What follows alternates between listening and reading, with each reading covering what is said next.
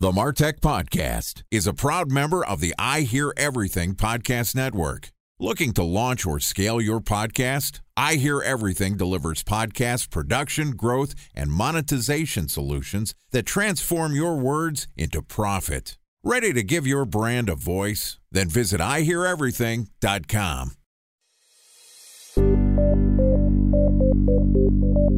From advertising to software as a service to data.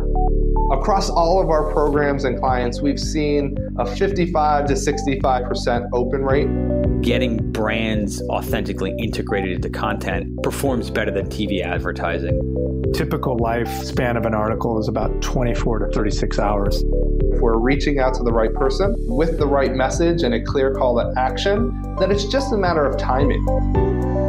Welcome to the MarTech Podcast, a Ben J. Schaap LLC production. In this podcast, you'll hear the stories of world-class marketers that use technology to drive business results and achieve career success. We'll unearth the real-world experiences of some of the brightest minds in the marketing and technology space so you can learn the tools, tips, and tricks they've learned along the way. Now here's the host of the MarTech Podcast, Benjamin Shapiro. Welcome to the MarTech Podcast. Today we're going to talk about the overlap between brand and performance marketing. Joining us is Joe Yakuel, who is the founder and CEO of Within, which is the first performance branding company which collapses the funnel between performance and brand to unify marketing objectives, targets, and strategy. Partnered with a brand's unique value proposition, Within integrates media and personalized content solutions that are designed to maximize growth. Yesterday, Joe and I talked about unlocking marketing attribution, and today we're going to continue the conversation talking about iterative creative testing. All right, here's the second part of my conversation with Joe Yakuel, the founder and CEO of Within. Joe, welcome back to the MarTech Podcast. Thanks for having me, Ben. Excited to have you back on the show and continue our conversation. Yesterday, we talked about marketing attribution, figuring out what is actually driving the value within your brand, offline, online. There's 3 different models, MMM, MTA, and incrementality testing. And baked into understanding what's driving value in marketing, actually being able to attribute value, is being able to figure out how to get your marketing message honed in. Talk to me a little bit about some of the things that you're doing with creative testing that are not only helping the brand, but also improving performance marketing. I think brands don't invest enough in creative, given how big of a lever it is in the media platforms, specifically talking about Facebook, Instagram, Snapchat, TikTok, Pinterest. And if I were to look at it myself, I kind of look at it like it's all the same dollars or it's all coming from the same pool. Whether those dollars go to working media in the platform or they go to content creation, it's all just investable media dollars that you're trying to use to generate ROI. And I think brands, for some reason, feel a lot more comfortable spending money on working media that goes to the platforms than they do on the creative and content that drives the engagement and drives up the ROI in those platforms. Therefore, I think brands are leaving a lot of money on the table where even if they didn't spend more overall, but just allocated more of their media into content, they would actually get a better return holistically. If you kind of look at the state of the union in paid social right now, video is, of course, king. Authenticity in particular of that content is really, really important, as is the hook, which we look at as the first second. So if I were to create a formula for brands to be successful through content and iterative testing in paid social, the way I look at it is you need a lot of volume, you need a lot of variety. You certainly need authenticity, which means it looks like content that's authentically created for the platform. And there's a really good hook in the first second that gets people to care or captures their attention to make them want to watch more. So volume, variety, something that's authentic to the platform, and a quick hook. Correct. All right. If you can do all 4 of those things well, you'll be really successful in driving ROI on the platform with your working media dollars. If you try to push those working media dollars through without having a lot of volume or without having a lot of variety or without having authenticity or without having a hook, you can just pour more and more money into it. And of course, you'll get more and more eyeballs, more impressions, you'll drive more revenue, but you'll be doing so at a much lower ROI because the content doesn't drive the kind of engagement that you need to be successful. And the platforms themselves feed off of content that is engaging. But there's also many different types of audiences that each individually will engage with different types of content. which goes back to why you need so much volume and so much variety, even while you might have authenticity and a really good hook. Because if you have really authentic content and you have a really good hook, but you only have one piece of it, what works for Ben might be very different than what works for Joe. And if you only have that one piece, you'll be able to engage Ben, but you won't engage Joe. I'm breaking every rule. So let's talk through this. When we do our direct response marketing for our sponsors of the MarTech podcast, we'll take an audience that's very relevant, people that have listened to our sponsors' content, and we will go to a company called Dropkick Ads, and they'll create 2 pieces of creative. And by creative, I mean images, flat, no video. And there's some text that we get a couple iterations of text and copy and calls to action. And we've seen great conversion rates in the multiple percents of click-through rates, and we're not using a video, so there's no, I guess the hook is there right off the bat, but it's not necessarily engaging content. It might be withinco.com, visit the Marketing Pulse dashboard as just an image. So obviously we're not huge brand advertisers. I know that there's a difference between Procter & Gamble and the MarTech podcast. But at a small scale, we're using flat images, not doing a lot of iteration, and basically breaking all of the 4 rules that you set up in the beginning of this conversation, still seeing good results. So why should brands like me or companies that are even at larger scale invest more time, effort into creative when honestly just creating an image and slapping it up there and buying more media seems to work just fine? So it goes back to what I was saying a minute ago. It's not that you cannot spend the money. It's not that you cannot generate the impression, but it's about how much ROI you're leaving on the table. So if you think about the way that national brands are advertising, right? And to your point, like you are a bit different in that it is more of a niche. And if you're selling a brand like Nike or you're selling a brand like Casper, right? Trying to appeal to a really big TAM, different people are going to resonate with very different types of content. The biggest challenge here is that creating content is not cheap. Now, if you then combine that with the amount of volume I'm talking about, the amount of variety I'm talking about, it can get very expensive very quickly, which is why you can't produce the kind of content that I'm describing through traditional means only, meaning in-house creative team or an agency that does it for you. 2 reasons for that. One, it's just literally going to be too expensive to create the volume and the variety necessary to be successful through that lens. The other one is the variety. Right? If the content is being created by an agency or an internal creative team, you can't possibly have the kind of insane variety that I'm looking for. To put some numbers on this, I'm talking about 100 videos a month minimum. So we're talking about 100 unique videos a month that have a high amount of variety. And that is table stakes, not necessarily the largest brands in the world, even that I'm talking about. The larger brands, I'd like to see them producing 300 videos a month, 500 videos a month. So if you think about that kind of scale and that kind of variety, it's really, really hard to accomplish. The brands that I see doing it best are using a combination of methods. They're using some internal resources, they're using some creative agency resources, but then they're also using some forms of UGC, influencer content, maybe even their own customer content and others.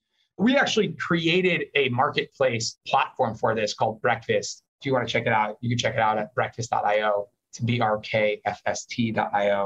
And we literally created this because of the need that was coming out of our clients around how much they needed, how much variety they needed, and how quickly they needed it, and making it cost effective. And the way it works is we basically connect brands to content creators through this platform, and those content creators will create the content from scratch. You have built-in variety because you have many different creators creating the content, and then you're getting a lot of volume, and it's very cost effective because it's not being made out of an in-house team or an agency.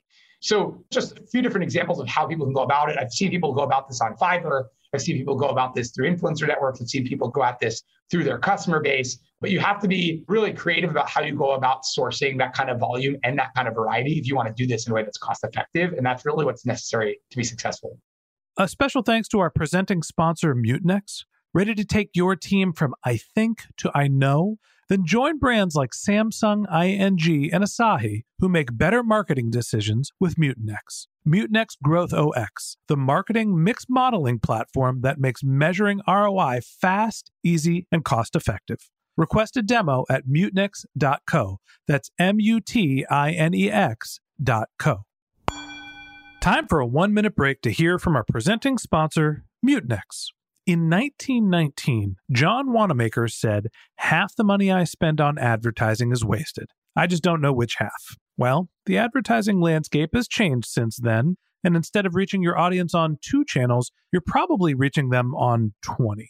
Turns out John didn't know how easy he had it.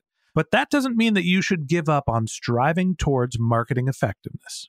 No matter how complex your marketing strategy is, Mutinex Growth OX is the market mix modeling platform that measures the impact of marketing on your bottom line. Mutinex's market mix modeling platform calibrates your insights against the latest market conditions so you can make media and marketing investment decisions confidently and quickly. Ready to take your team from I think to I know? Then join brands like Samsung, ING, and Asahi who make better marketing decisions with Mutinex. Mutinex Growth OX. Your best decision starts here. To learn more about Mutinex, go to mutinex.co. That's MUTINEX.co. Okay, here's the rest of today's interview.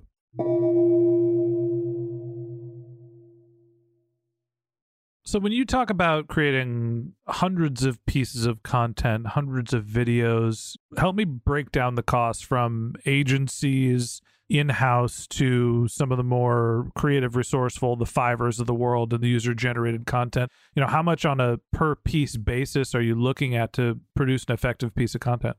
So obviously massive ranges inside of that question, right? But like Fiverr, you might be talking about $100 a video, $250 a video, something like that. In-house teams, it's hard to put a number on it because you have salaried people creating all different types of content. But if I had to guess, I would say cost of production is going to be a couple $1,000 a video. Creative agencies will be somewhere in the same range. Again, quality of content and length of content are going to be huge variables here. So it could be $1,000, could be a lot more than that. And then the way that we create it through Breakfast can be, I think we had a client last month that ended up with 380 videos and it ended up blending out to like $20 a video. So huge economies of scale doing it through Breakfast while getting a lot of volume and a lot of variety at the same time. So help me understand how you evaluate the ROI of creating high volume of creative, right? If I was saying before, look, I can go and we used Dropkick ads before and they go and for $100, we've got our flat piece of creative. What's the difference between me going to Dropkick or going to Breakfast and creating a bunch of videos?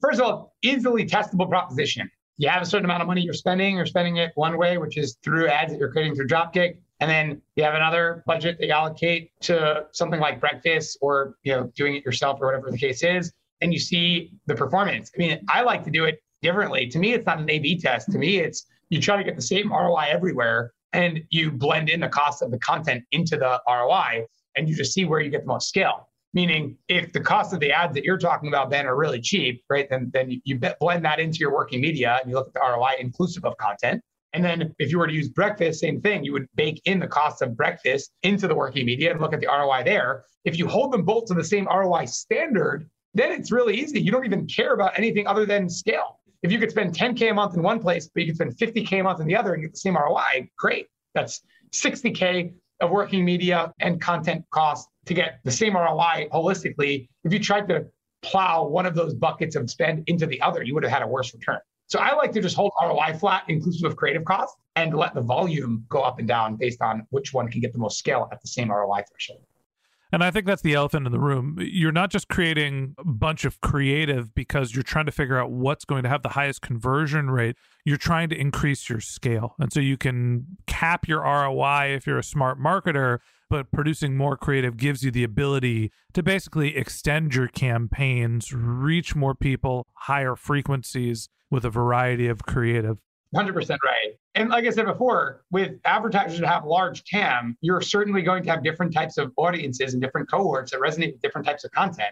If all the content looks the same, you're only going to be able to resonate with certain parts of that audience, which is one of the reasons why brands get in their own way so often. Because by trying to make everything look, quote unquote, on brand, you are literally limiting the variety for yourself because you want everything to look a certain way. It's all going to be a certain way, and then you're only going to resonate with the people who resonate with that particular way. But if you take the certain parts of that brand control out, which is where the authenticity comes in, we're not trying to make everything look like it came from the brand. That's not the point.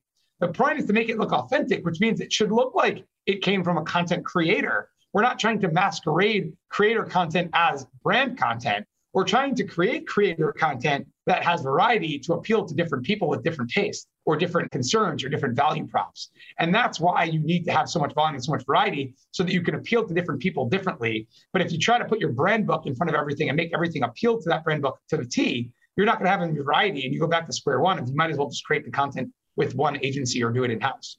In terms of the authenticity, one of the things that we encourage brands to look at is the way that their brand already appears on the platform organically. So if you look up the hashtag that consumers are using for your brand, instead of just looking at your own feed, that's the real life experience that people have about your brand.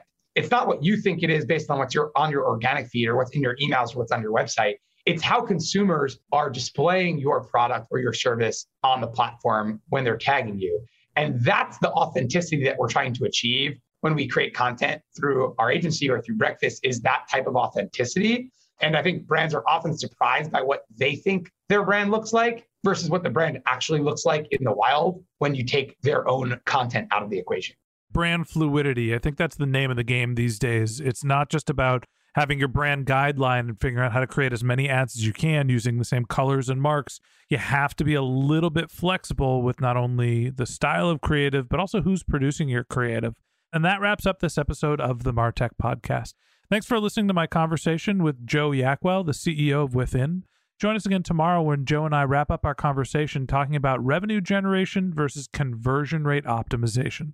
If you can't wait until our next episode and you'd like to learn more about Joe, you can find a link to his LinkedIn profile in our show notes. You can contact him on Twitter, where his company's handle is WithinCo, that's WITHINCO, or you could visit his company's website, which is within.co, and you can find their Marketing Pulse dashboard. There's a link on the homepage at the top of the page that'll give you some real-time stats on what's happening in the marketing industry.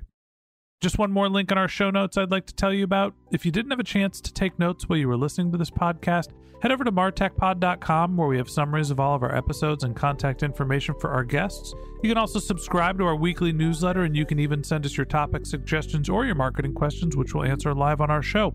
Of course, you can always reach out on social media. Our handle is MarTechPod, MarTechPod on LinkedIn, Twitter, Instagram, and Facebook. Or you can contact me directly. My handle is Ben J. Shap, BenJShap.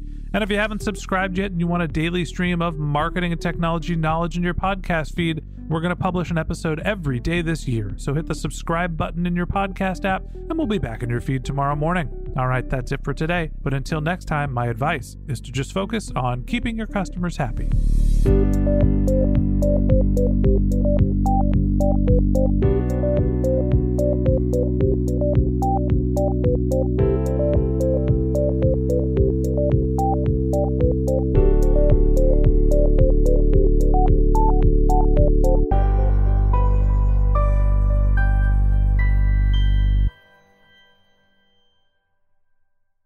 Thanks for listening to the MarTech Podcast, an I Hear Everything production.